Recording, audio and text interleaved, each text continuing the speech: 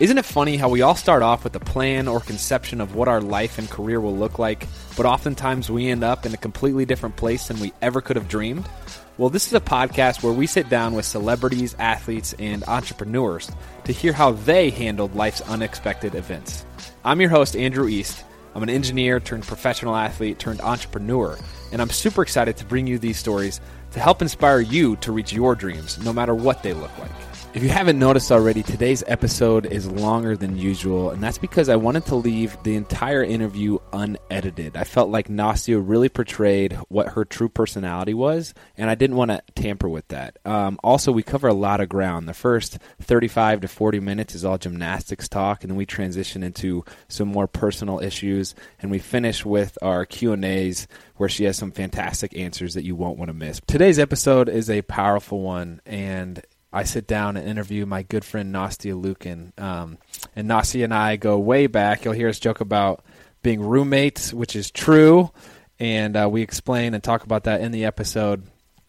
But Nastia was kind enough to share some very vulnerable information, both about her career path, but also about some personal things that she's going through.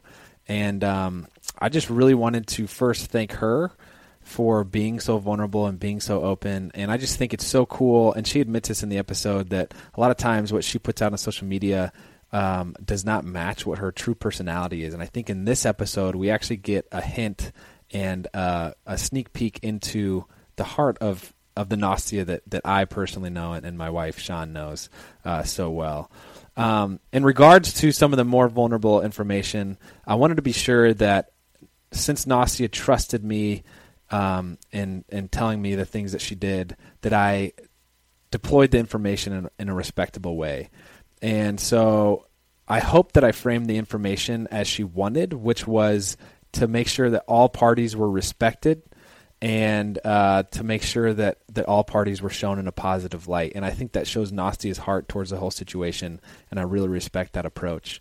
And I would just ask of you guys, since this is the first time that she's talked about it, please, in your responses to this, be abundantly graceful and positive as you reach out or comment or respond to this. And that would be my one request. It'd be much appreciated. And for those of you who haven't done this yet, if you could do me a big favor and go ahead and pull out your phone and on whatever platform you're listening to this on, subscribe, whether it's Spotify, iTunes podcasts, or YouTube. Please subscribe. That is the biggest encouragement to me and the biggest incentive for me to continue to make these shows. Anyway, I'll go ahead and let Nastia take the floor, and I hope you guys enjoy this one.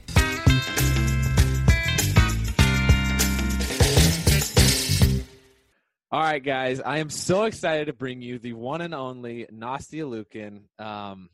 Nastia is a very dear friend of mine, and I don't know, Nastia, I'll let you explain this, but we're actually roommates. Still We're are. roomies. I know. It's kind of weird to say and acknowledge, but it's true. I know. You know what's so funny is, all of us have really spent so much time in LA I think more so Sean and I, probably even more so than you, I think since the 2008 Olympics. And we've never really had a place in LA, and we'd always stay in hotels all the time. And so it was really around the same time we were both looking for like a 1-bedroom apartment to rent. And then we just like kind of looked at each other and we were like, okay, this is either going to be the best idea ever or the worst idea ever. Yeah. And let me just like preface that, like, Sean and I are both the only child. We've never had a roommate in our life. Yeah. And so we were like, we got to set some ground rules first, which we did. And I feel like it's been over 12 months and I feel like we've done a really good job. It's been fun, but yeah. Yeah, I agree. Not perfect by any means, but I feel like we've made some really, really amazing memories together. And amazing memories. And I feel like we've been, we've all really been adults, because there definitely have been moments where, we get annoyed or something bothers us or whatever, and we just figure it out and we, continue going. Now, I will say, like, this isn't like a 365 kind of roommate thing. So, right. I'm not always in LA. You guys aren't always in LA, right. But it is fun when, we happen to be in LA together. Yeah. And be roomies for a second. Well, it's actually interesting to hear that you say you've been annoyed, because I haven't been annoyed at you at all. So I guess the truth's coming out. I mean, I beg to differ, but I'll let that one slide. Yeah, no, it's been great. So we talked about what this show is. It's all about kind of people who have had interesting career changes or career pivots. And I wanted to start with you just kind of telling about your upbringing and the early stages of your gymnastics career, which obviously was legendary. I'll let you take the floor.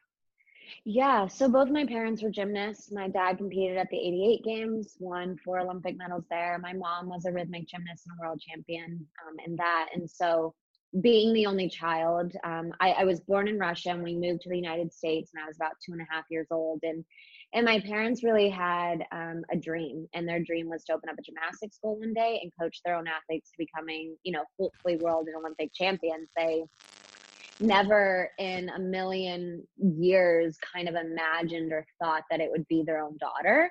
But it was their dream to, coach champions one day. And at the time, they didn't have really any money. They were living, penny to penny every single month, like balancing everything out. And so they couldn't afford a babysitter. And so that's really why at the beginning, I just spent so much time in the gym because there wasn't really anywhere else for me to go. Obviously, once I started school, I spent a little less time in the gym going to school, but I fell in love with the sport so early on in my life. And for me, it was just a big playground. I mean, I thought it was the coolest thing in the world that I had this huge playground and basically this free gym that I could go to anytime and jump on the trampoline and swing on the bars. And, my parents saw pretty early on how much I loved the sport, and they definitely kind of did a double take and they were like, hold on, like, this is not really what we wanted. We didn't, they kind of said, like, we don't really want you to do gymnastics. And at such an early age, I really didn't understand why, but kind of looking back at it now, I totally get it. For them, they wanted me to find something that made me happy, that brought me happiness and love and that passion. And that was gymnastics for me right from the beginning. And so then they kind of realized that, they didn't want to take that away from me, and they didn't want to take away the passion and love that I had for the sport, but they also knew that they didn't and were never going to push or force me to do it. So it really just came from within, from me just falling in love with the sport. And then they started kind of realizing that I definitely had, somewhat of a God-given talent and some pretty good genes. And so they were like, all right, well, if she wants to do this, we'll help her out, but we're not going to ever push or force her to do gymnastics. So that was kind of really, I guess, how I got started. And my dad was not my first coach. My mom actually was. And she was a little bit too much of a mom. Like, if I told her I was tired, she would tell me to sit down. And my dad was like, all right, well, she's going to get real far in this. And he actually took over because I was on the bars one day and I was doing this skill called a straddle back. So you're going from the high bar and like kind of just flying back down to the low bar. My hand slipped.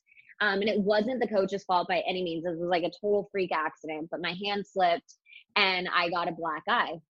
And I came home from the gym and my dad was like, that's it. He was like, it was a complete kind of like protective dad safety thing. And he was just like, not that I don't trust any other coach, but you're my daughter, you're my only daughter, you're my only child. If you're going to be doing gymnastics and these difficult skills, like, I want to be the one, that's kind of in control of spotting you or teaching you new things. And so from that day on, he became my coach. And it was definitely moments where it was difficult, but at the same time, I trusted him more than, any other coach or anybody that I could ever get to know. And how old were you when you actually started gymnastics? I never know the answer to this question because I don't know necessarily, like, for me, because I grew up. So when I was born, my dad was actually still competing and training for the Soviet Union. And so, he was competing at a world championships when I was born and kind of growing up. And so I grew up in a gymnastics gym. I took my first few steps on a gymnastics floor as opposed to a living room floor. And so I don't necessarily know exactly, like, when did I actually, like, quote unquote, start gymnastics? It was just a part of my life. I guess kind of going back to my first competition was when I was 6 years old. So, obviously add on a few more years, before that of doing some mommy and me classes and then a pre-team and then team. So yeah, it's hard to say an exact age. And how old when your dad became your coach? I want to say, so level 6, I want to say I was about 8 years old or something. Yeah. Yeah. Very cool. Talk to me about Woga is your parents' gym and become an empire. I mean, we were at the championships in August, and I feel like half the girls there were from Woga. Like there wasn't one grouping that didn't have at least one Woga girl in there. Talk to me about what their vision for the gym was starting off, what it is, and what it's turned into. Yeah, well, I mean, it's definitely evolved quite a bit, I feel like, in the last, I guess it's been now over 25 years. But, you know, again, moving to the country, they just had a vision, and their dream was to just open up a gym and coach athletes to, you know, yes, they wanted, as I said earlier, they wanted to coach Olympic and world champions, but at the same time, they just kind of wanted to help and guide whatever, you know, goal that their athlete had. So, you know, yes, some of them wanted to go to the Olympics, myself included. Some, you know, people just wanted to do it for fun. Some wanted to get, you know, a full ride to an NCAA school. And they've had numerous and numerous athletes that have gone on to amazing, you know, D1 and D2 schools, and have gone on to do incredible things. But, you know, I think for them, that was a goal that they realized that they wanted. And in the Soviet Union, you know, that wasn't going to be able to be possible. Everything was government run. And so, you know, they weren't going to be able to do that independently. Yeah, sure, they probably could have been, you know, great coaches there. And, you know, still probably been able to coach world and Olympic champions, but not really create a business and a life for themselves. And really that was also a big reason of moving to the United States. Was when I was born, you know, they kind of decided and wanted to just give me the best possible life that they could give me. And they felt that the United States was kind of the place to do that. And so, you know, it was a combination of things, but, you know, early on it was, you know, everything. They were in the gym from, you know, 6 a.m. to 11 p.m., just coaching every single class. Like they were running the front desk and the mommy and me classes and the team and just everything. And, you know, they couldn't afford to bring over enough, you know, coaches, and they didn't have like the bandwidth basically to do it all. But at the same time, they did it all, and they made it work. And I think for me now, looking back at it, of course, I don't necessarily remember all of those moments, but just seeing photos and, you know, hearing about those memories, the older I get and the more kind of involved in business that I get, the more I'm like, wow, like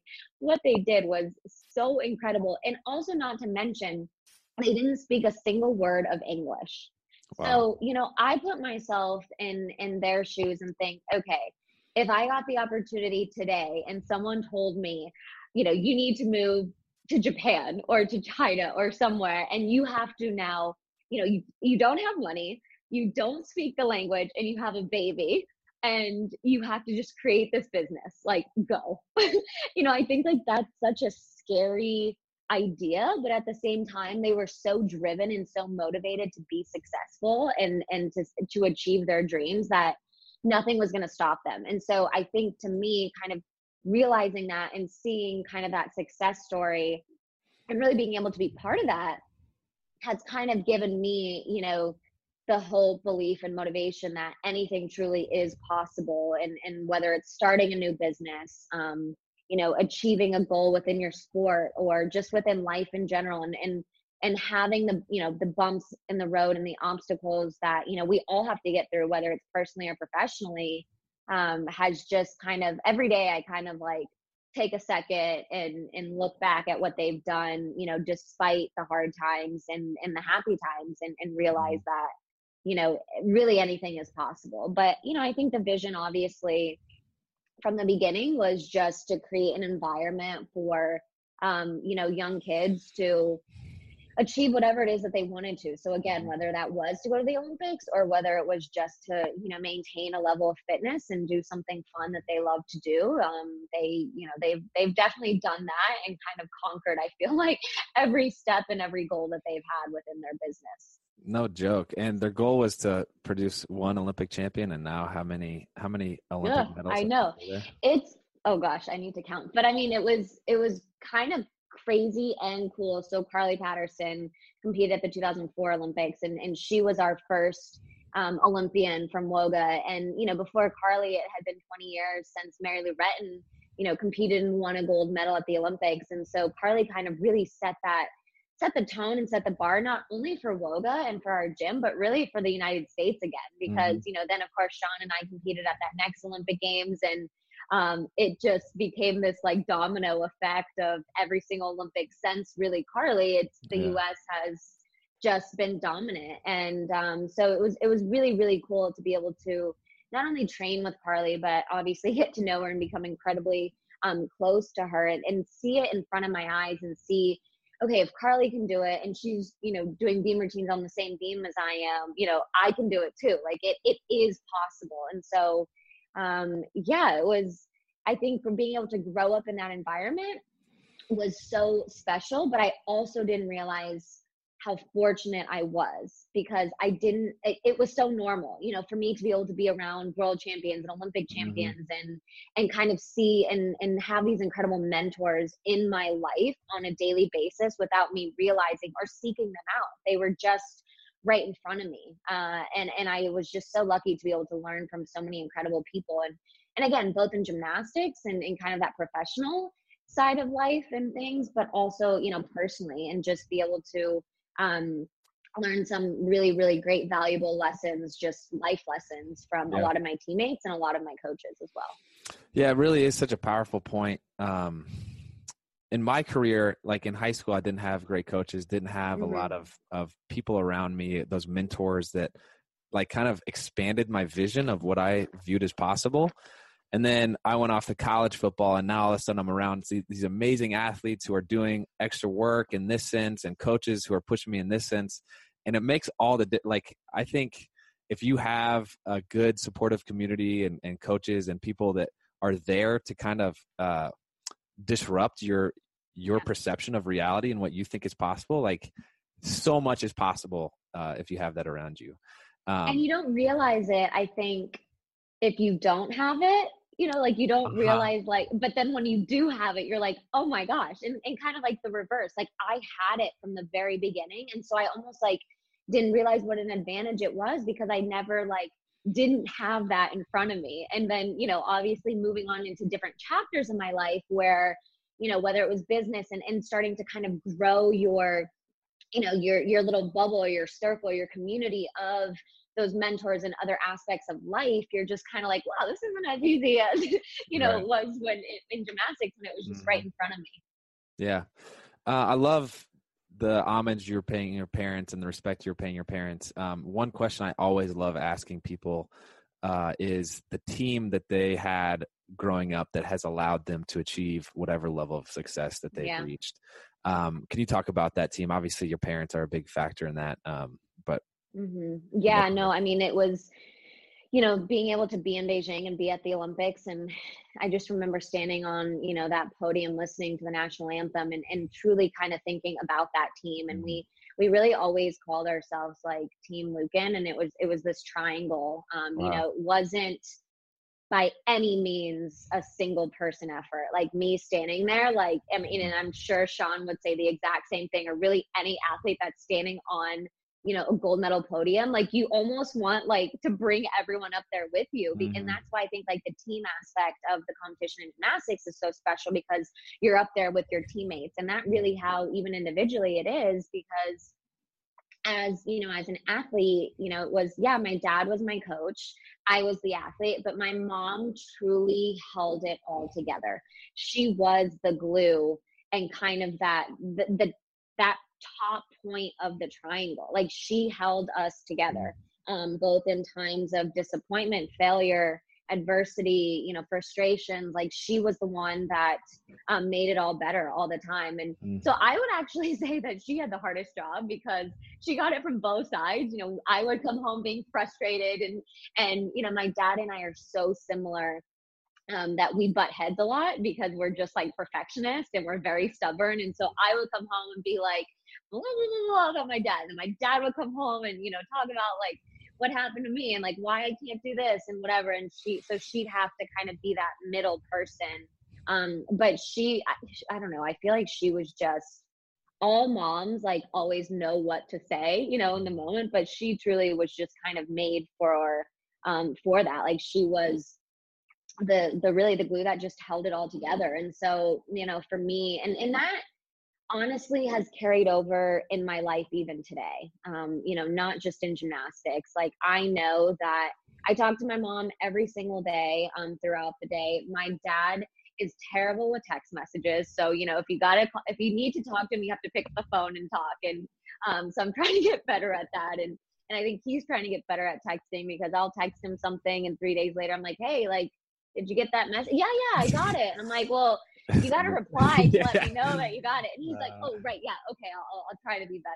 So, but yeah, I mean, it's been really, really special to be able to, have a career, especially so early on in my life, where it really was such a family effort. And, we always kind of said, like, at the end of the day, it's not about the gold medals. It's not about the success, but it's about family. And everything else comes second, and that's kind of how it's been. Even the last few years, we've, as a family, gone through adversity, personally. And, I think each of us, whether it's, something in our career, our personal life, sickness, or, whatever. And we've all kind of just proved, to each other and continue to remind each other that, at the end of the day, like, everything else goes away and you just have each other.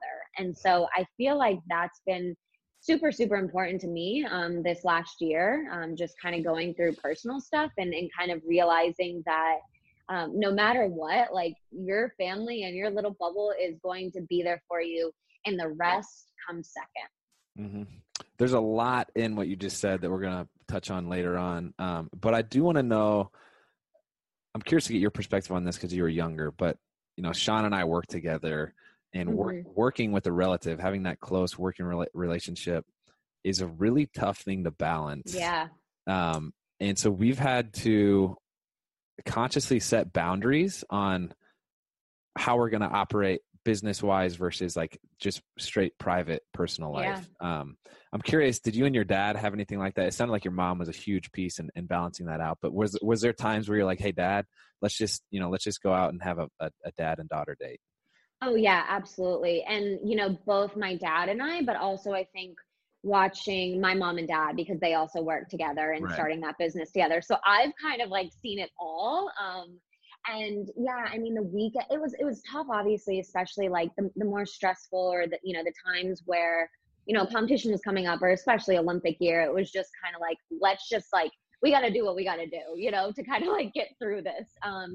But really, we, as a family, we really tried to prioritize this, like, weekends, and, the times that we weren't in the gym, we were just a family. But when we were in the gym, he always wanted it to be very clear that if he's telling me something, or, giving me a correction, or, whatever, I'm a very kind of sensitive person and a very emotional person. And so that was really challenging for me at times to realize he's not talking to me as, my dad.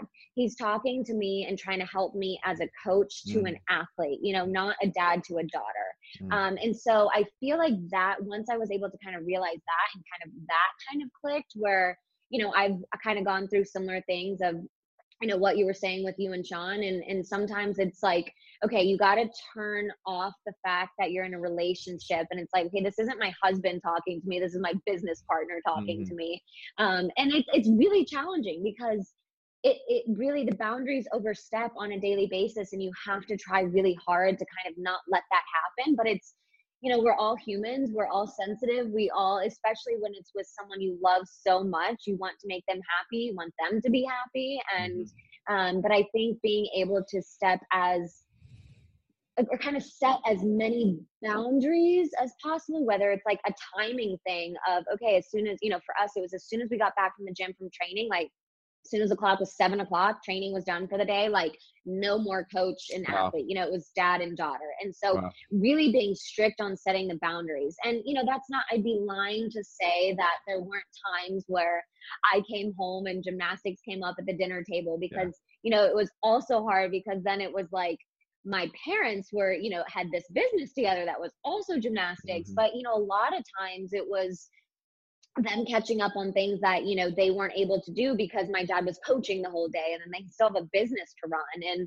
And so a lot of times gymnastics came up, it wasn't necessarily, about my training or my competitions, but something going on in the gym. So they really, really prioritize weekends and in the time away from the gym, and any family vacations we had. Like, we really, really tried really hard, at least, to not talk about work, and obviously work being gymnastics at the time. And but yeah, I mean, it's difficult, and I think it's difficult. I kind of on a personal level have been around you and Sean like so much in the last few years, and I know like it's hard to set those boundaries of being like, okay, right now we're just having friend time, and it's like we do the same thing too, where I think whether it's like the three of us and we're at a workout, or at a dinner, or just at like a charity event, or doing something, and it's just this is friend time, but then work stuff comes up, and it's just like, I think it's also how you look at it, because you can look at it and you can say like, oh, here we go again, like we're talking about work. But then at the same time, you can look at it and be like,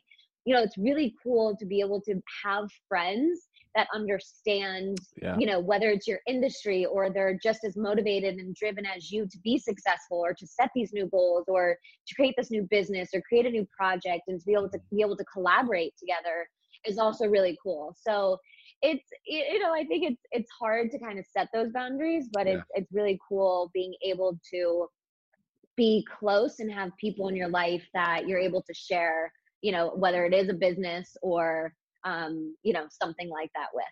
Yeah. And that is, kind of ties back into our point about community earlier, where I feel like I loved LA I do love LA so much because, you're just around peers who have similar ambitions, dream as big as you do. And there's something magical about that. I want to talk about your gymnastics career, not any specifics, but I'll just do a quick recap for those who are unfamiliar. And this blows my mind, but you've won 5 Olympic medals, 9 world championship medals, 8 medals at Pan Ams, 8 medals at Pac Rims, and that's just the beginning of all your awards. Thanks for the reminder, because I didn't remember. Like after Olympic, it gets a little fuzzy.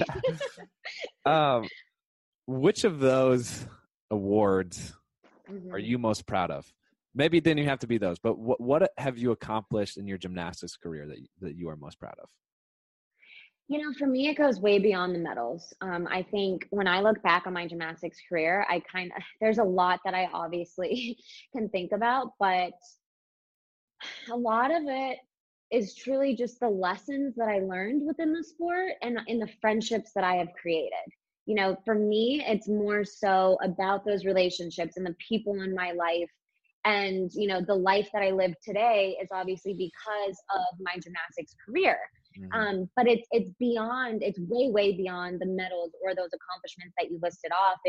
I look and I think like, I'm still lucky that one of my best friends in the entire world is one of my Olympic teammates. I mean, it's so rare to be able to, share something so special with somebody and then be able to kind of share the rest of your life in this new chapter together. And, I feel like Sean and I have gone through so much together of, relationships and love and heartbreak and good times and bad times, and, and celebrating together, whether it's, it's a new deal, or whether it's, going on a vacation, or, planning a trip together, or, whatever it is. We're so lucky, I feel like, that so early on in our lives that we were able to do something together that truly will bond us for the rest of our lives. And, and I think that goes way beyond the medals that we won in Beijing, obviously, it's funny because, 10 years ago we were roommates, and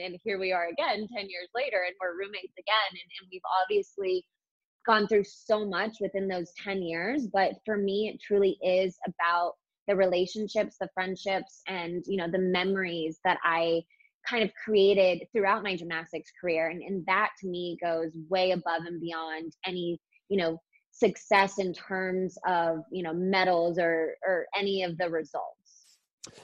Yeah, it's it's an age-old problem, and it's so hard to communicate, where when you're talking to young gymnasts and you see that they're so fixated on getting that D1 scholarship or making it to the Olympics, to try to communicate that message to them, that really like the value.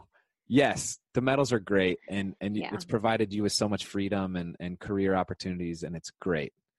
But when you look back on your career, that's not what's important. When I look back on my football career, like that's not what's important. I feel like I'm just now 5 years into my professional football career, like understanding, wow, it's not about your achievements or your ribbons or awards. And that's the thing, though. It's like, had you told me this, or like, I could not have had this conversation 10 years ago in the thick of it. You know, like, to me, it was all about the medals and the results, because, you know, to play devil's advocate, it's like, okay, if you're saying that, and I'm going to basically contradict myself here, but if you're basically saying that at the end of the day and at the end of your career that the medals don't matter, you know, when you're in the middle of it, it's like, then why am I training 7 hours a day, 6 days a week? Yes. You know, I'm not training to not win. I'm not training to not be the best. And so it's really hard to kind of put everything in a perspective when you're in the middle of it, but also when you exit kind of your sport and you quote unquote retire, because that's, I feel like, when you truly get the perspective on why you did it for so many years, why you trained 7 hours a day, 6 days a week for years and years and years. Yes, you wanted to be the best, and yes, you wanted to win those medals.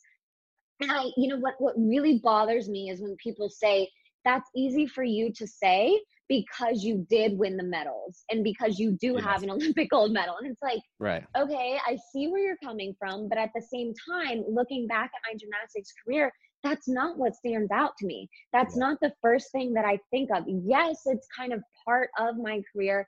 And don't get me wrong, I'm so fortunate, and I'm so thankful that, you know, my hard work led to the results that I had, but it doesn't define me.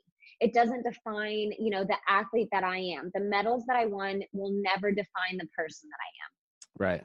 And that, you know, Sean and I are super involved with Hope Sports, which is a charity that's important to us, because it's all about helping athletes or teams understand that, like, look, your performance, it's fun, it's enjoyable, it gives you some day-to-day meaning, but at the end of the day, you cannot find your identity in that, because so many athletes, and we could talk about this, your transition, but like, there's an emptiness, a depression for, it might be a week, it might be a couple months or years that you experience when you have reached a certain level. You thought it was going to be fulfilling, and you get there and it's not. For sure. I mean, I went through that same thing in making that transition. I mean, I went through, you know, a great depression, basically, after my gymnastics career ended, because I know, I was like, as I said that, like, not the Great Depression, but it truly was a depression. But it was really challenging, because in that moment, I did let gymnastics define who I was as a person, and I did let the medals and the results define who I was. And so it took some time, because I thought, okay, if I'm letting this define me, and if I truly believe that, like, people only love me or want to be friends with me or want to date me, or, you know, any of those things because of my gymnastics success and my results, like, who am I as a person? I don't have any worth if I don't do gymnastics. If I'm not competing at the Olympics, what is my worth? You know, and that was a really difficult transition, especially kind of having to do it so young,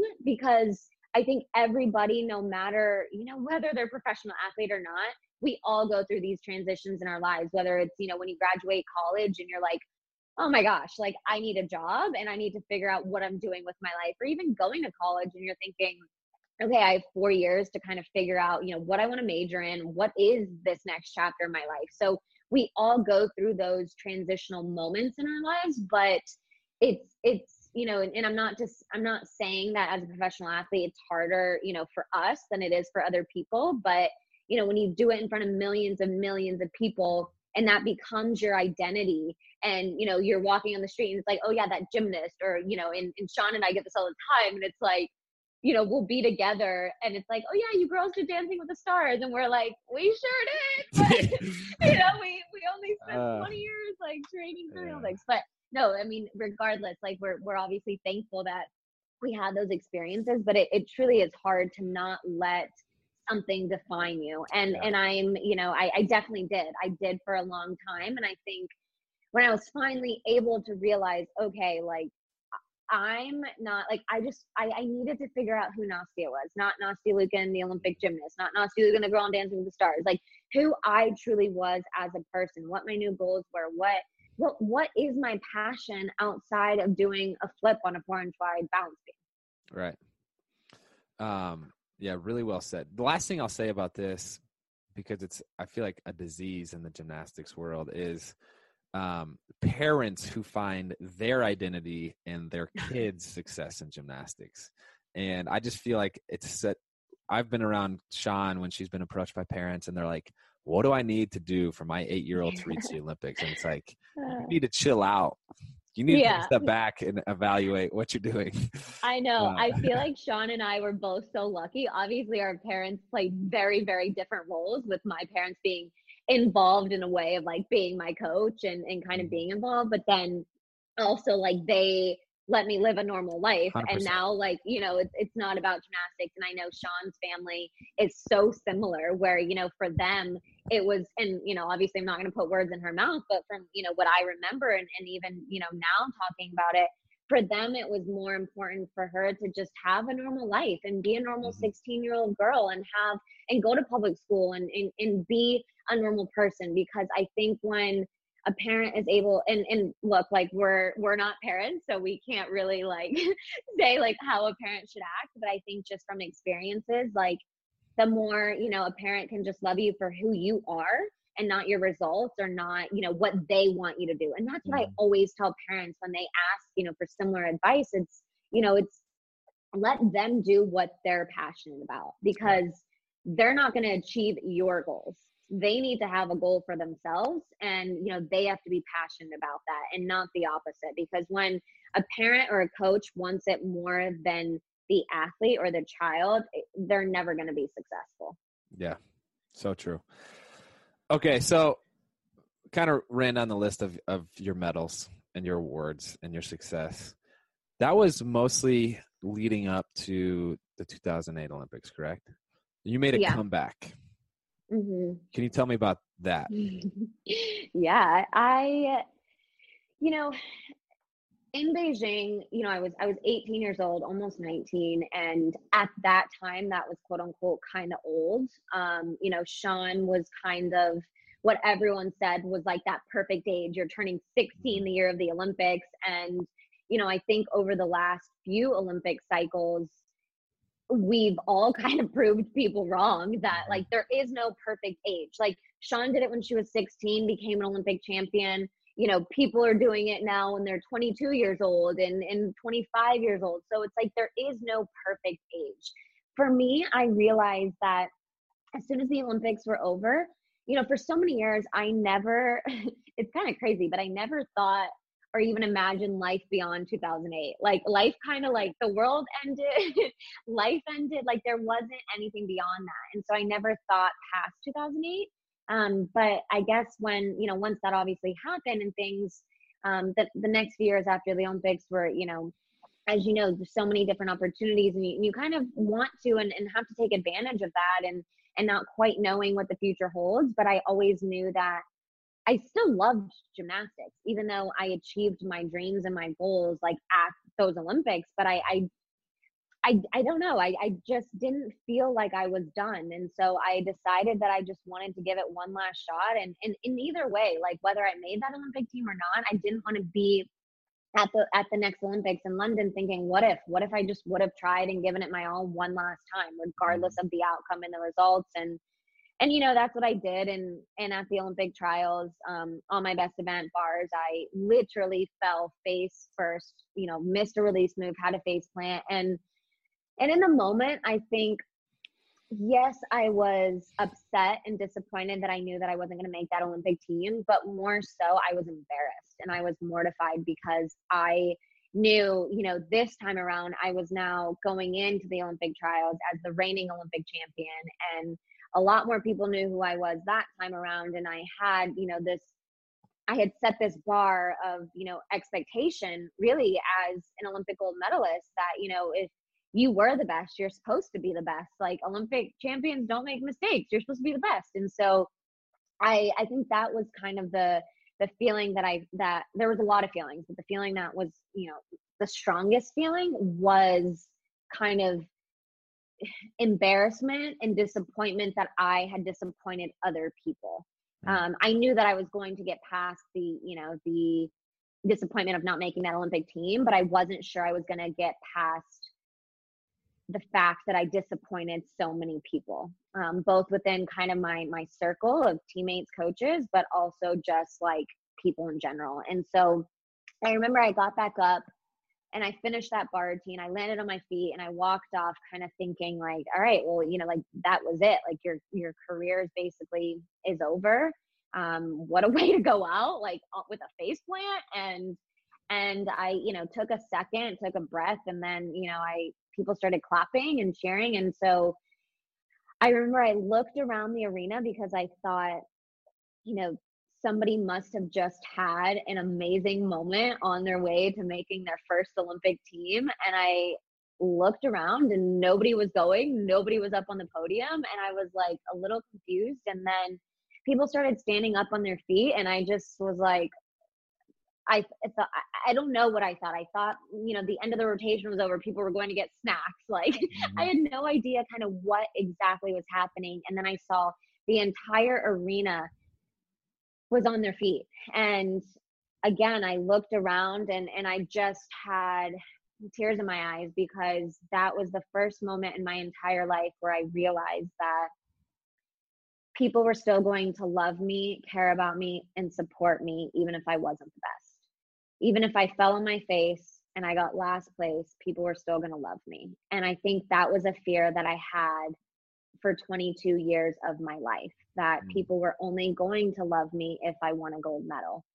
And I don't blame anybody for that at all. I don't blame anyone for making me feel that way. It was a feeling that I put on myself because I was such a perfectionist, because I wanted to be the best. And, after the Olympics, when I was the best and I received so much of that, love and support and congratulations and everything, it just kept justifying, those feelings that I had in my mind. And so when I fell on my face and I got back up and I finished the routine and had my first standing ovation of my entire career for the worst routine of my entire career, that became the defining moment of my entire career, because it wasn't about winning. Up until then, that's kind of what I defined my personal success by, was winning and was being the best. But when I had that fall at the Olympic trials, I quickly realized that, life isn't about being the best. And it's not necessarily about winning a gold medal or being last place or a success or a failure.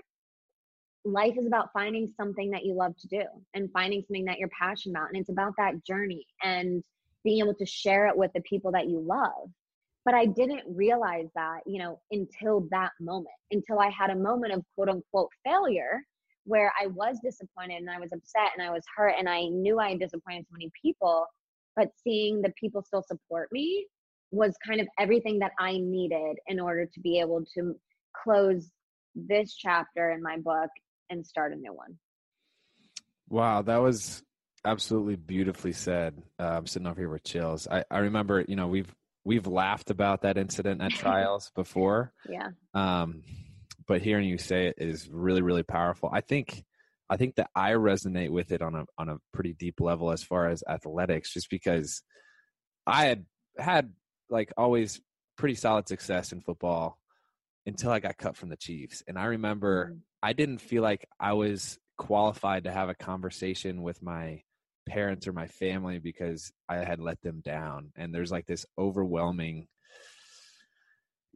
feeling that you disappointed somebody or you let somebody down. And like once you realize that, hey, you know what, I am loved outside of my performance, like, oh my gosh, it changes everything. It's such relief. Well, and it's not even, I think you and I can relate on, an athletics level, but it's also just personally, right? So, I've gone through moments recently in my personal life where, I feel like, I'm failing at something if a relationship didn't work out. And, for me, that was personally, kind of a hurdle to get over, because I tried so hard, and as an athlete, if something doesn't work out, it's basically, for us as a gymnast, it's so different for you for the NFL because, your success is sometimes really dictated by, someone's opinion or, someone just saying like, you just didn't make that roster. And, for us, I feel like competing, trying to make an Olympic team, like if you just go out there and do your best 4 routines, Sean and I both knew we were very lucky that we knew if we could just hit 4 routines or, 8 routines, like basically at the Olympic trials, we were on that Olympic team. Whereas sometimes in life, you don't have control over certain situations or, there's 2 people involved, obviously in a relationship or on a different sport, there's a whole team and there's like a whole process involved. And so, I think for me, having that moment that I had at the Olympic trials, I can relate it to so many more things in my life now when things don't go right. And when, I feel like, as you said, you feel like you like don't even want to talk to your family or because you feel like you failed. You feel like whether you gave up or whether things didn't go your way or, just, things just aren't meant to be sometimes. And, for me, it was really difficult because I truly, as an athlete, felt like if I didn't kind of figure things out or make things work, then I was a failure. And so, it was kind of a difficult time, but I feel like once you're able to say like, no, not everything in your life, just because certain things don't work out, like it doesn't mean that you're a failure. It doesn't mean that like you're a bad person. Like it's just certain things just don't work out. And whether or not you have an explanation for it, like it's okay. You have to understand that life will continue and life will move on and you're not defined by these moments in your life, whether it's in athletics or whether it's, just in your personal life. I had some more gymnastics questions to ask you. I feel like there's some more important topics to talk about because that's a really recent and powerful story that you have to tell. And I want to share as much or as little as you feel comfortable, but quite honestly, it's been something that to set the stage a little bit. We mentioned that Nastia, Sean, and I are roommates, and originally it was Nastia and her fiance, and Sean and I splitting the apartment, and things changed, right? You talked about the team that helped you through your gymnastic struggles. Tell me about the team and how they supported you that has helped you through this personal struggle of yours. That's probably in a lot of ways exponentially more difficult than the gymnastics. Yeah. So I think going through kind of what I've gone through in the last, 6 months or so, I feel like has been even, as you said, an even more difficult struggle than any gymnastic struggle that I've gone through. Because as I said, at the beginning of this interview, basically everything else comes second to family.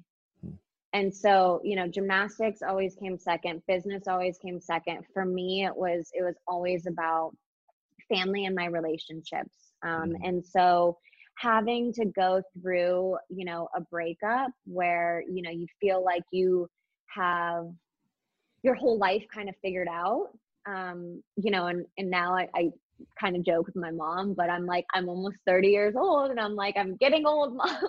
But, it's scary because it's really,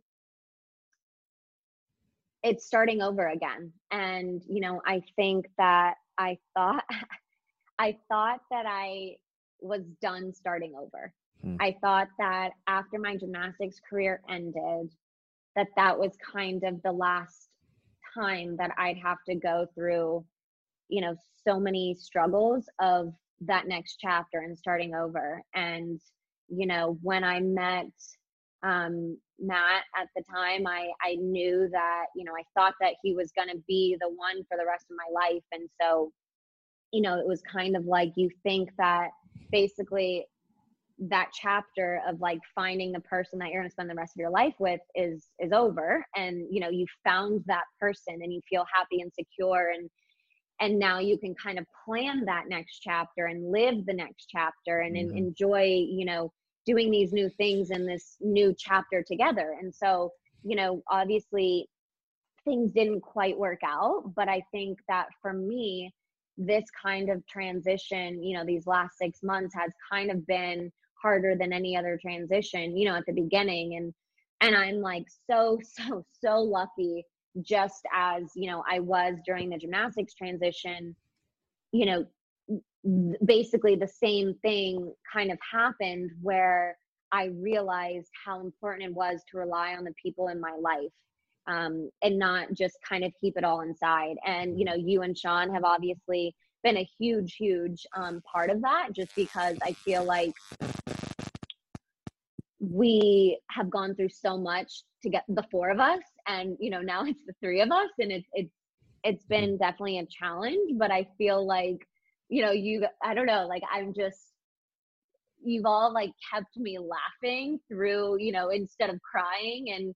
And my parents obviously have just been like, I thought that I saw how the extent of their greatness and their amazingness, throughout the first 29 years of my life. And I truly didn't quite see it all until these last 6 months, because they have just gone above and beyond of like just showing their love and support. And it really has been a challenge, but at the same time, like 6 months later, I feel like I'm a different person than I really have been these last 4 years. And I feel like I don't regret a single thing at all, that, I was able to share so many amazing memories with someone and think nothing but incredible things of him. And I'm so lucky that, the four of us were able to share so many amazing adventures together,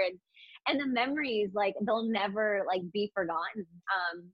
But it definitely is, it's also an exciting time. And I think change should be exciting and not scary. And, when you're able to kind of move past that fear, then it truly is such an exciting time. But that being said, it's so important to still rely on those people in your life that you can trust, and that, again, are going to love you through the good and the bad times. Like, you have to find those people in your life that when you're going through hard times, that they're still just as available and just as supportive in that moment than they are when, you're winning Olympic gold medal, or you're on top of the world, or things in their life is great, things in your life is great. It's easy to be happy together. You have to find those people in your life that, will be there for you through the ups and the downs. Yeah.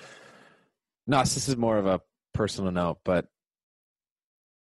it is amazing, you having just told your comeback story and you falling on your face, how perfectly that prepared you for what you just went through. You reach this amazing happiness level that you did in 2008. And then you have this letdown in a lot of ways. And I just think, like, God and the powers that be prepared you for that in a lot of ways. And from my point of view, that I do care for you deeply. And what's amazing about you is that you are such a strong woman, but you're also like really gentle and fragile in some ways. Anyway, I respect you, and I think that you have the power to change and speak to a lot of people's lives who have had relationships that didn't end how they thought. So I encourage you to be vulnerable, and I really applaud what you're doing. Again, I have chills over here, and I just really fully appreciate you. And I think, thank you. That means a lot. And I think it takes time. I think it really hasn't been until now, basically, that I'm kind of like ready to share more. I think everyone handles and deals with, breakups and relationships there's no timeline, Mm-hmm. for you to kind of be able to know like when you are ready to move on. And but that is kind of like, I want to kind of be open, and I want, people to know that when you think it's the end of the world, it's not. Yeah. You're going to be okay. And now looking back at it, like I truly can say that. And there were definitely moments where I wasn't sure if that was the case, and I just had to keep reminding myself that at some, like, I might not be okay now, but I will be. And it's just that saying kind of just like helped me, like, it's okay if you're not okay now, but you will be at some point. And Yeah. I don't know, like I truly am a firm believer that with every obstacle that you have, or every quote unquote failure or disappointment, you get stronger as a person and you become a better person. And I do believe that these last 4 years, and specifically these last 6 months, have kind of made me the person that I am today. And I feel like a stronger person and a better person because of the experiences that I have had. And I really am excited to kind of go into this next chapter of my life. And again, like, it could be scary, but at the same time, I'm choosing to, I feel like you have a choice of how you can go into things, and you can go into it with fear, or you can go into, something with excitement. And none of us know what the future holds, but I think it's how you go into something, and that will kind of set the bar, and kind of help guide your path Yeah. on how you're going to kind of handle any kind of situation. Yeah. And last thing I'll say about this, and we'll put the rest, but just like when you were on top of that podium and you were thinking about that support triangle, this goes for you, me, anybody going through any struggle. It's super important, and it's difficult when you're at the top and the bottom to give credit and to press into the community that's around you. But in both situations, I view it, whether you're having success or a disappointment, there is some tendency to isolate yourself, do it solo. But I always think that the right choice in those situations is to press closer into those people that really support you. And I think you did a wonderful job, and I applaud you for how you got through it. So unless you have anything to say, anything left to say on that note. I want to cap off the gymnastics portion by asking you, you still have such an amazing presence in the gymnastics. You're so active. You have the Nasty Lukin Cup, which is everybody's favorite event from what I've heard. What do you want your legacy in the sport to be? For me, it goes really back to, not the success that I had, but the opportunities that I give the next generation. Yeah. And that to me has been just something that has driven me and motivated me ever since, even before I retired from gymnastics, creating the Nasty Lukin Cup. And that's always just been kind of at the base of what my mission, what my goals, and what my passions are, is, going way back of, the opportunities that I had as an athlete, whether it was the mentorship, whether it was, just being able to travel the world and compete, or have incredible coaches, or, have teammates that I got to ask questions to, or just look up to. That to me, I didn't realize how fortunate and lucky that I was growing up, because it was just right in front of me. It was almost handed to me in a way of like, all right, here's this state of the art gym. Here's your dad / Olympic gold medalist that's going to coach you. Yeah. There were so many things that I guess I really didn't realize that a lot of people don't get, and that was just kind of normal to me, that this was my gym. These are my coaches. These are my teammates who happen to also be world and Olympic champions. And I get to watch them and learn from them, and try to follow in their footsteps. And so, I know that that's not always the case, both in gymnastics, but also not just other sports, but also life in general. It's social media is a great thing. And I think, we all share similar kind of ideas of it's awesome to be able to connect with people and have that community. But at the same time, it's really challenging because it's, when you have hundreds of thousands of followers, like you don't necessarily feel that genuine connection to somebody. And so that's what I've always, kind of tried to do with, specifically within gymnastics, I guess, because I felt like that was a community that I had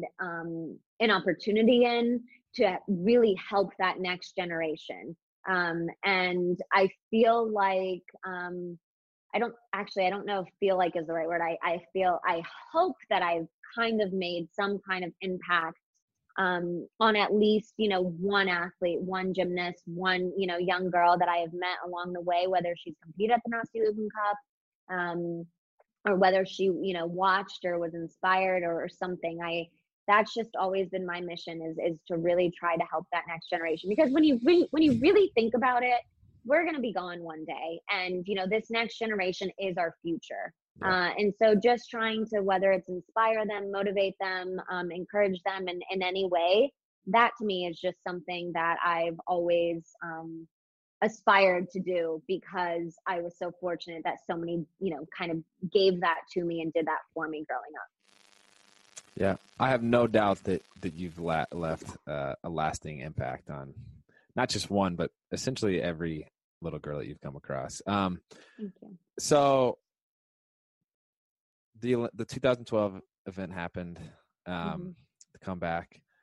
After that was a whirlwind where you went to NYU, you completed a degree, which blows my mind because at the same time you're doing 1,000 other things.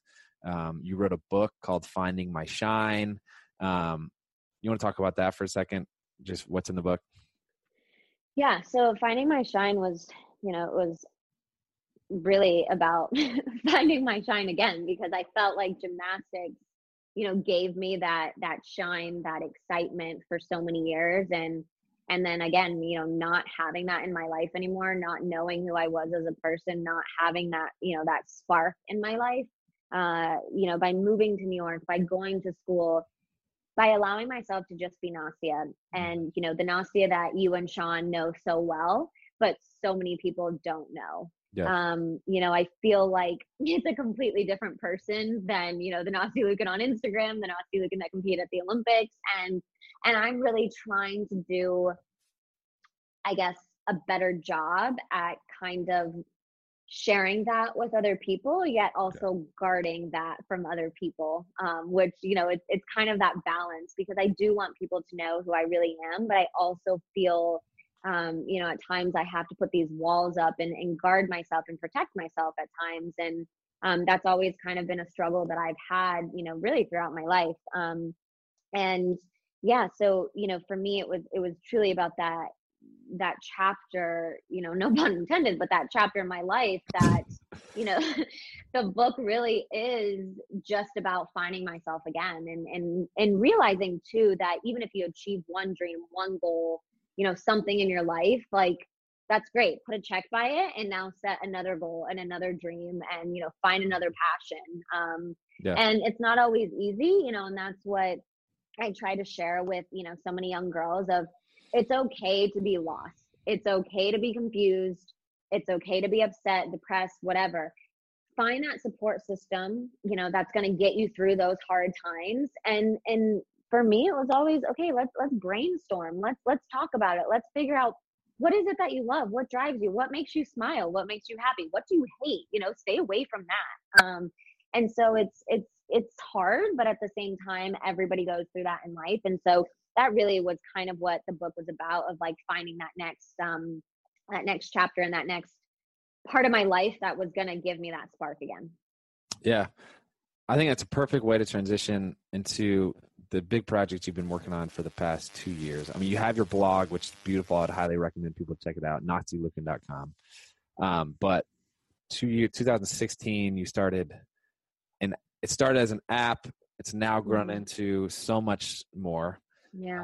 But Grander has been kind of your way to give back and to speak to those little girls, as you were just talking about.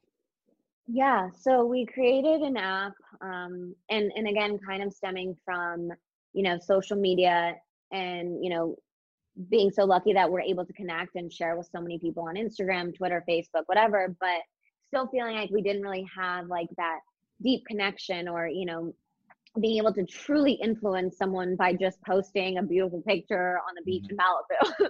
Like there's like way beyond life to that. And so kind of going back to, my mission and kind of what I wanted to do throughout my life and kind of help that next generation. And so, as you said, it started as an app, and we decided to really focus on one gymnastics or one community first, that being gymnastics, just because we, had the access and we had kind of the bandwidth to be able to kind of have, some trial and error time of figuring out, okay, what do people want? What do they want less of? What do they want more of? What works? What doesn't? And we feel like we've learned a lot about it, and we're working on version 2 of the app now and kind of opening the doors and not just focusing just on gymnastics and not even just sports, because I'm not naive enough to think that everyone wants to be an Olympic gymnast or everyone wants to be a professional athlete. Some people want to be a scientist, a doctor, a lawyer, whatever, and they still need that constant inspiration. They need the guidance, they need the mentors, they need all of that. And I myself, like, in that same bucket too of, I had that in gymnastics, but I do feel like I'm so fortunate and so lucky that I do have amazing mentors, in my life and business, both women and men, and athletes turned entrepreneurs, all sorts of things, but not everyone has that kind of access. And so that's really what we're trying to create and do, and hopefully inspire that next generation to just be the best version of themselves. Not to win a gold medal, not to have the highest salary or the best job position. It truly is just about being the best you that you can be. Yeah, that's great. It's fun. I feel like Sean and I were able to see your vision and be a part of it from the beginning. Back when it was, remember when it was called Zing originally? Zing platform. Yeah, it's great.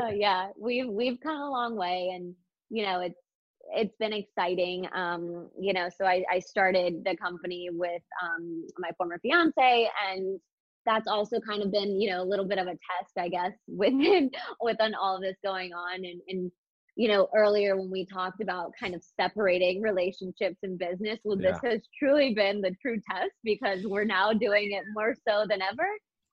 But I feel like because we're both so passionate and driven about kind of the mission of this. So far it's been something, and we're lucky that we've also brought on, some incredible people to our team that have, helped us go through this personal transition and kind of, helped us, continue carrying on the vision and, our goals for the future for, the business and the platform and the community itself. So we're excited. We have some really cool stuff kind of in the works, and I'm kind of excited for these next few years, especially leading up towards on the athlete side, leading up towards the Olympics. Like, this is a time that athletes need that little extra inspiration or that extra help, or they are extra inspired, motivated because the Olympics are coming around or they're watching it. And so I think it's going to be a fun, few years as we continue to evolve and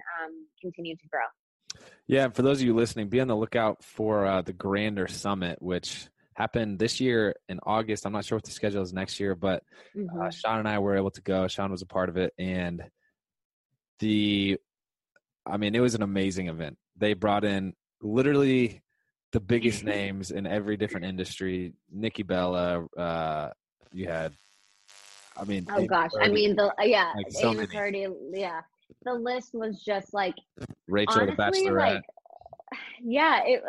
We had Olympians, we had CrossFit athletes, we had entrepreneurs, like founders, CEOs. Like, it was, I kind of had like a fan. I was kind of moderating like the whole thing and hosting it, and I kind of had a moment of like a fangirl moment, because I was just like, wait, what? Like, we created this? Like, it's, you get into this like routine almost where you're just like, okay, like, stick to the schedule. Like, okay, what are your questions you're asking? Like, well, and then like at the very end, I had just like the second where I like kind of spaced out, and I like looked around this like packed room and our incredible speakers and, our incredible, the brands and the sponsors that were part of it, and just everything. And in the back and just seeing the grander team there that kind of made it all possible. It was really something special. And it kind of gave me a lot of like excitement and motivation to, you know, continue bringing some kind of inspiration and motivation to others as well. It's fantastic. Now, see, I know we're going over time. We'll be done by in the next 15 minutes, I promise. I want to get to some fan questions because people are really, really excited. We got just tons. Whoa. Are you ready for some fan questions? I'm ready. Okay. Ready for the fans. Let's see here. Mason Stoner just wants to say sup. What's up, Mason? Brianna Joe just wants to know if you can cut my hair. We'll get this serious. I'm gonna not do it, but one of our good friends, Harshelle, is an awesome hairstylist. Oh, she's coming over here later, so I'll hook you up, Andrew. Let's see. Lorna Thompson wants to know, tell me about your relationship with Sean. Now, this is interesting because talking about Matt, I feel like if, you know, he played a huge role in your life. And I feel like one thing, I don't want to give myself too much credit, but him and I were kind of the reason that you and Sean got back together. And I never met Matt, but I can let you expand. At the time, you had never met him. Exactly. And we both had kind of the same concept, whereas like, hey, these are the dark days. Actually, you guys, I met you and you met him at your guys' wedding. That's nuts. It's nuts. Okay, that's just weird. But like, you guys just tried to get into good graces with us so you could be at our wedding, and it worked. So you were there. I mean, basically, if anyone needs to do that, I'll give you the 411 on how to get invited to wedding. Totally kidding. You did well. But what was funny was I was in New York. I was living there, you know, at the time going to school, and I was at this place in the East Village called Gemma, and it was a restaurant at the Bowery Hotel, and I was sitting there and I had an interview with a guy from the New York Times, and it was a few months before your guys' wedding. And, you know, of course, like Sean and I laugh about this now because it's like any interview that we do, anywhere we go, you know, especially if it's around the Olympics and gymnastics, like we come up in, you know, in each other's interviews or conversations or whatever, and all the time. And so the guy's like, you know, we always had this standard answer, like, yeah, we're friends, we're busy, like we don't live in the same place, but she's great. And we're like, meanwhile, we have not spoken in 8 years. I don't know how the heck she's doing. I don't know where she lives. I don't even have her phone number anymore. All true stories. And so he asked the medieval times of your guys' relationship. The medieval times, yeah, a solid 8 years. And so he asked, you know, if I knew, you know, your wedding, Sean's wedding's coming up, like, will I be going? And I'm like, and I'm like, in my mind, I'm like, well, I wasn't invited. I haven't spoken to her in 8 years. And I was like, you know, we're both so busy. I was like, I'm not sure I'm going to be able to make it. Like, I didn't say that I wasn't invited at the time. And I also said that I wasn't going. I didn't not say I was going. I didn't say I was going. But then, so we moved on from that conversation, and I was a little bummed, like kind of thinking about it, like when he brought that up, when someone said that out loud. And I thought, you know, this kind of sucks. Like, Sean and I went through so much together, and even though in that moment we weren't necessarily friends, to miss out on somebody's wedding, that's like one of the biggest moments of your life. Like, I think like way beyond like anything gymnastics related, you know, a wedding, having a baby, like your family, like all those monumental moments in your life. And I was really, it really upset me. And so he got up to go to the bathroom, and I got on my phone, and I had this email, and it was like Sean Johnson. I forget what her email is. I have to ask her every time I email her. And I'm like, I literally like dropped my phone on the table, and I'm like trying to read through it as quick as possible before he comes back from the bathroom. And basically, and then I'm like, wait, what I said about Sean? No, I'm just kidding. I like didn't say anything because I was like, wait, oh my gosh, what is happening? So the interview ends. I'm just sitting there like reading this email. Basically she's saying she was sorry. She doesn't know, you know, how this happened, how it's been 8 years, why we're not friends. Like, she'd love to basically move past this and see me and like talk to me, but only if I want it. And I was just like, are you kidding me? Like, I wanted to be friends. Like, I wanted to get past this. I do have to admit she was the bigger person, but I think all that credit goes to you making her be the bigger person. I just but basically it's such an unnecessary feud. It was so stupid. Well, the Right. thing is like, it wasn't even a feud because I feel like a feud is like stems from something. Nothing ever happened, Yeah. you know? So it was exactly. Anyway, so yeah, so we actually met up a few weeks after that. She said she was coming to New York for an event. We went to Gemma, Nice. and we like hugged and like cried, and it was cool. And then like a few months later, and then she was like, "So I'm getting married." I'm like, "Yeah, I know." So funny. And yeah, we almost had you in your wedding because she was like, Nastya and I went through so much, and I know I haven't talked to her in 8 years, but this is how close we were. And I was like, yeah, like, wow. It's such an interesting combination, like a terrible blend of like high school mean girls. Oh my gosh, yeah. Meets athletics, meets the biggest meets like Olympic agents medals. and managers and media but and put in like the world's biggest stage too. Like, yeah, I don't blame you guys for not talking.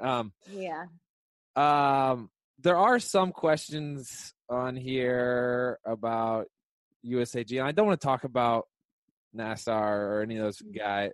I don't want to go into depth to depth, but what I do want to do is, since I got a little behind the scenes look at the you and Sean were both between a rock and a hard place and how to navigate that, because from your perspective there was no negativity that you experienced. People expected you to speak on it, but you couldn't because it wasn't your story to tell. I don't know. Hard. Yeah, it was. And interestingly enough, we were all together in LA together at the apartment when all this started going down, and we were just like had no idea how to handle it, because as you said, Sean and I were so lucky that we didn't have to go through the abuse that so many of our teammates and closest friends went through. That being said, our heart hurt for them, and we wanted to support them. Which doesn't necessarily mean publicly, and that's what's so frustrating with like social media and like the public life that we live. I guess we put ourselves into that kind of position, that situation. But then, I think her and I both felt pretty strongly that, as you mentioned, this wasn't our story to tell. Like, this is a time where the survivors and the people that were abused should be speaking out and should be sharing. And we didn't necessarily feel like we should. Yet when we didn't, it was like, why aren't they saying anything? Why aren't they supporting them? And so publicly, it's like we supported them private. So anyway, you guys are texting them and calling them, and like the support was real, very, very real. And so that's kind of like when I feel like if we didn't already realize, like, like people just don't always know what happens privately versus publicly. Like, just because you're not tweeting something or posting on Instagram, like, you don't know what's happening in real life. Anyways, it's interesting because as soon as Nastya makes a comment or as soon as Sean makes a comment, that's gonna make the headlines over ex-victim telling their story. So and that's not fair, and it's like, it's not, wasn't about us. And so, but then at the same time, like, it was hurtful because people, were kind of like, well, you're not supporting us. So anyway, I applaud how you dealt with that, and the statement you made was beautiful. Let's see. Megan Dale wants to know what, let's see. No, sorry.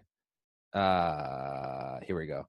Kendra Zwart wants to know, what would you say about Andrew if he wasn't in the room?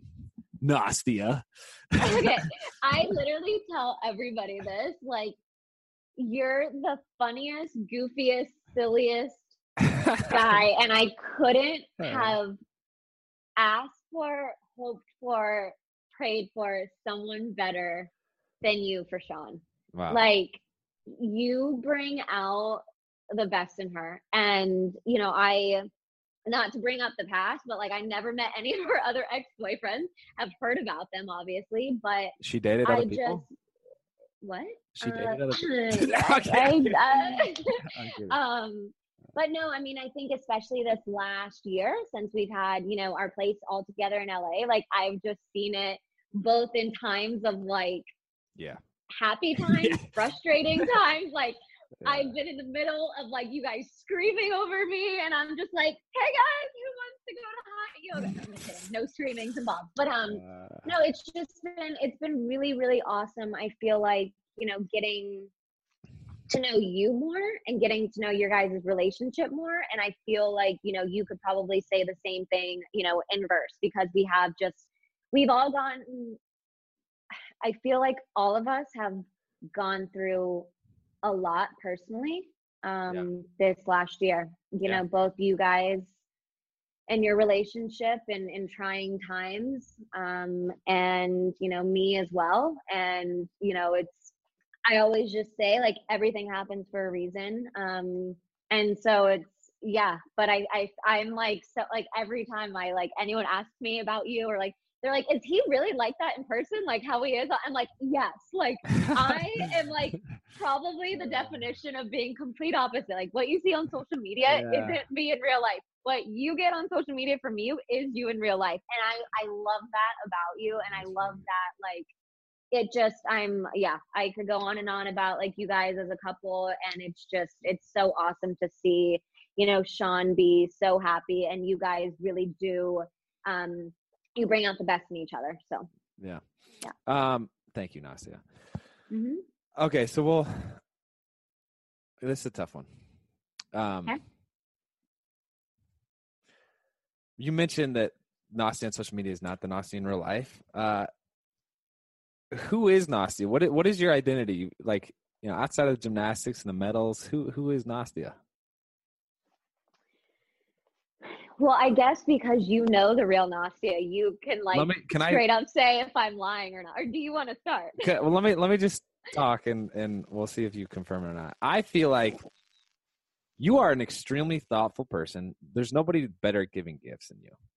I mean, we've gotten so many cupcakes from you that it's amazing. Conversationally, you are very, very articulate. You have very clear-cut perspectives on things. You communicate them well. Your energy, I feel like Sean gets annoyed at us because as soon as there's a song playing, you and I are bouncing around. Forget it. Yeah. But no, and you're very focused on family. I respect your priorities, and I think what you said about family always being your first priority, you live out. So props to you. You're also very capable, although you don't like to try new things. Oh yeah, especially birds. Especially riding bird scooters. That's funny, but that's kind of the short version of who I see. I have to agree with everything that you said. I feel like I think it's hard for me, and I feel like I've gotten better at it. But I feel like, again, this kind of stems back from when I was an athlete and being a gymnast. And, I always thought that people were only going to love me or whatever if I was like the best. And like, I set this bar for myself, and it's like, I honestly feel like it kind of like things turned for me for the good when I was on Dancing with the Stars. And no. Oh my. Sorry. Oh my gosh. I almost freaked out there. I thought we lost you.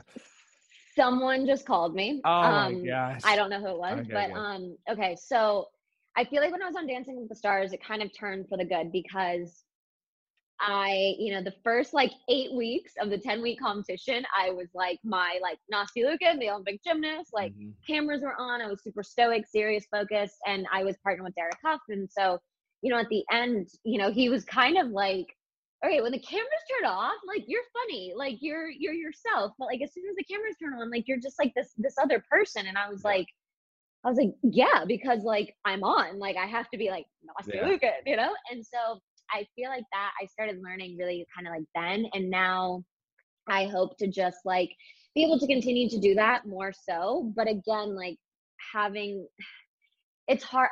I don't know. Like, I always want to believe the best in people. And so I want to trust people. Mm-hmm. And so I just, sometimes I feel like have to be careful, with like letting my guard down too much in terms of friendships or relationships. Like the people that are in my life now, I obviously have like such a trust for, and I'm so lucky that I have them.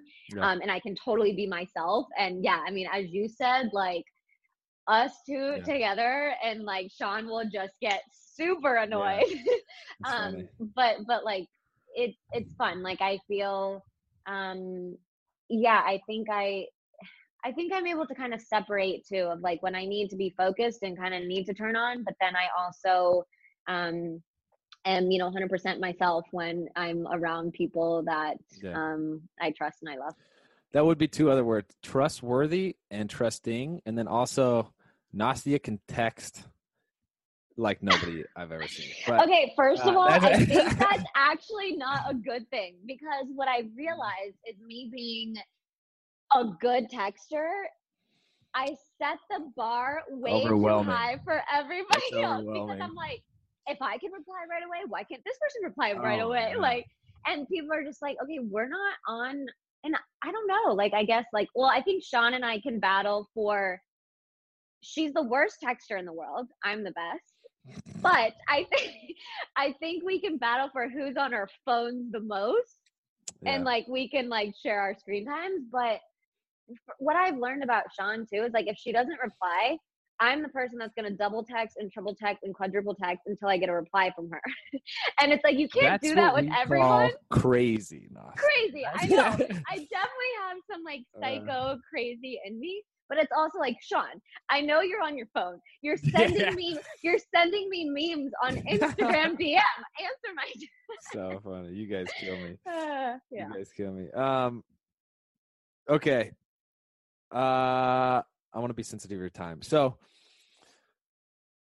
right now, you're CEO, co-founder of Grandr. Just co-founder. Co-founder. My apologies. You have your blog, which is doing very, very well. You're an investor and an equity holder in lots of different companies. You have so many exciting things going on. What are your goals? And I ask because, what are your goals now? Because right now, I'm actually going through a process. I'm in a men's group, and it's a challenge that we're doing to set a vision for what do you want your life to look like in 20 years? Down to the car you're driving, the kids you have, the names that those kids have. And then okay, well, I'm not sharing my future kids' names with you, Andrew. Oh, okay. Jeez, boss. No, totally fine. But what are your goals now? For me, I mean, obviously on a professional like side of things, like I want to continue growing Grandr. I want to continue hoping to inspire that next generation to be the best version of themselves. I'd love to continue doing a lot of the things that I do, whether it's, commentating for NBC at the Olympics, whether, it's becoming a better businesswoman, becoming smarter and stronger, in the business sense. But I feel like my biggest goals are more personal goals. When again, just going back to, at the end of the day, like, none of this matters. It's all about family. And for me, I want nothing more than to have, be able to share, family holidays with somebody and have kids one day. And, that to me is super important. I'm not saying that that's like my 2-month goal. Like obviously you can't like do that like right now, but I mean, that's definitely something when I look at the next, 5-10 years ahead, like I hope to be happy personally. I think personal happiness trumps any kind of, professional or career happiness any day. And yeah, so I mean, I think like I'm so lucky. I mean, there's obviously things that I want to achieve and do, but at the end of the day, I have 2 incredible parents, and an incredible, extremely incredible, small but amazing group of friends, that I can really probably count on with one hand, but I am so lucky that I can trust them and I can call them up any time of day or night. And I know that they'll always be there for me. So personally, like that, those are the things that are important to me. Yeah, professionally, I'd love to, achieve, certain things and I don't know, so every New Year's Eve, I kind of sit down and I create a new vision board for myself and write out new goals. So it's kind of, getting close to that time of year where I kind of like reflect back on the year. And obviously there's a lot to reflect back on this year, but also I feel like it's really important to, instead of, reflecting back too much, to really just kind of focus on the future and moving forward. So I'm excited for 2019 and kind of seeing, what God kind of has in store for me this year. I, would have never thought when 2018 hit that, I'd be here at the end of the year, but also I'm such a believer that everything happens for a reason. And I have absolutely no regrets. And, I get asked that a lot, like, what do I wish I could change, whether it was in my gymnastics career, my personal, like, life, like anything, and nothing. I believe everything happens for a reason. And, sometimes we don't necessarily know what that reason is. But I do believe that, we are where we are today, for a reason. And so I'm really excited about the future, even though at times it can be scary when you don't know what that is, but it's also, as I said, I'm choosing to move forward with excitement over fear. I'm excited for your future, Nas. I'm very excited. Thank you. 3 takeaways, 3 lessons you've learned from what you've experienced in life. Yeah. Family over everything. Again, at the end of the day, nothing else matters. Everything goes away. The medals, the money, the success, everything will all go away. And family will always be there for the rest of your life. Life isn't about being the best. So I guess similar, to the first point, but it's not about competing against each other. And I think, it's because I had that for so many years, and for that first chapter of my life was all about competing. Like, I mean, it goes down all the way to like why I like SoulCycle versus Flywheel, because Flywheel is a competition and SoulCycle, you're just there for yourself. I love Flywheel. Yeah, I feel like, maybe more guy. I don't know. I just like, I'm done competing with others. Like, I want to work together, and instead of competing and pitting, each other against each other, like, let's collaborate, let's work together, let's build a community. So yeah, just working together versus, trying to be better than one another and trying to compete with one another. And the third one is personal happiness. I feel like that's kind of a big one for me that I realized a lot this year, was the importance of just truly being happy and not ignoring your personal happiness. And, I think sometimes that's hard to do. I'm guilty of it sometimes, and putting others ahead of your personal happiness, whether that's a relationship, a friendship, work, a business opportunity, anything. At the end of the day, kind of this all goes back to the first one, but, your personal happiness and your family, trump everything else. Yeah. Wow. Thank you, Nastia. I know this went a little longer than anticipated, but I'm really glad that I just feel like in so many situations and so many discussions you give, it's either in the super professional setting because you're always, crushing a business, or it's strictly gymnastics. And I'm glad that we were able to focus on you a little bit. And, I would encourage you, because I've been honored to get to know you, with as much as you feel comfortable, share more of this side of Nastia. Mm-hmm. This is, I love this Nastia. People love this Nastia. So yeah, thank you for your time, and I can't wait to talk to you later, Nas. Thanks. Hurry back to LA, Ruby.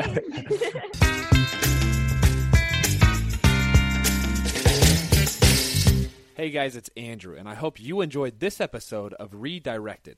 If you find this podcast valuable, there are a lot of ways you can support it. You can review it on iTunes or Stitcher, or whatever platform you happen to listen from. You can share it with your friends on social media, blogs, or on your own podcast. Also, head over to andrewdeast.com for more information and to request your favorite celebrity, entrepreneur, athlete, or anyone else who inspires you. And while you're at my site, be sure to sign up for my newsletter so you can get updates on other fun stuff going on. Also, you guys know I love connecting with you, so if you want to reach out to me directly on Instagram or Twitter, my handle is @AndrewDEast. Thanks again, and we hope to see you next time on Redirected.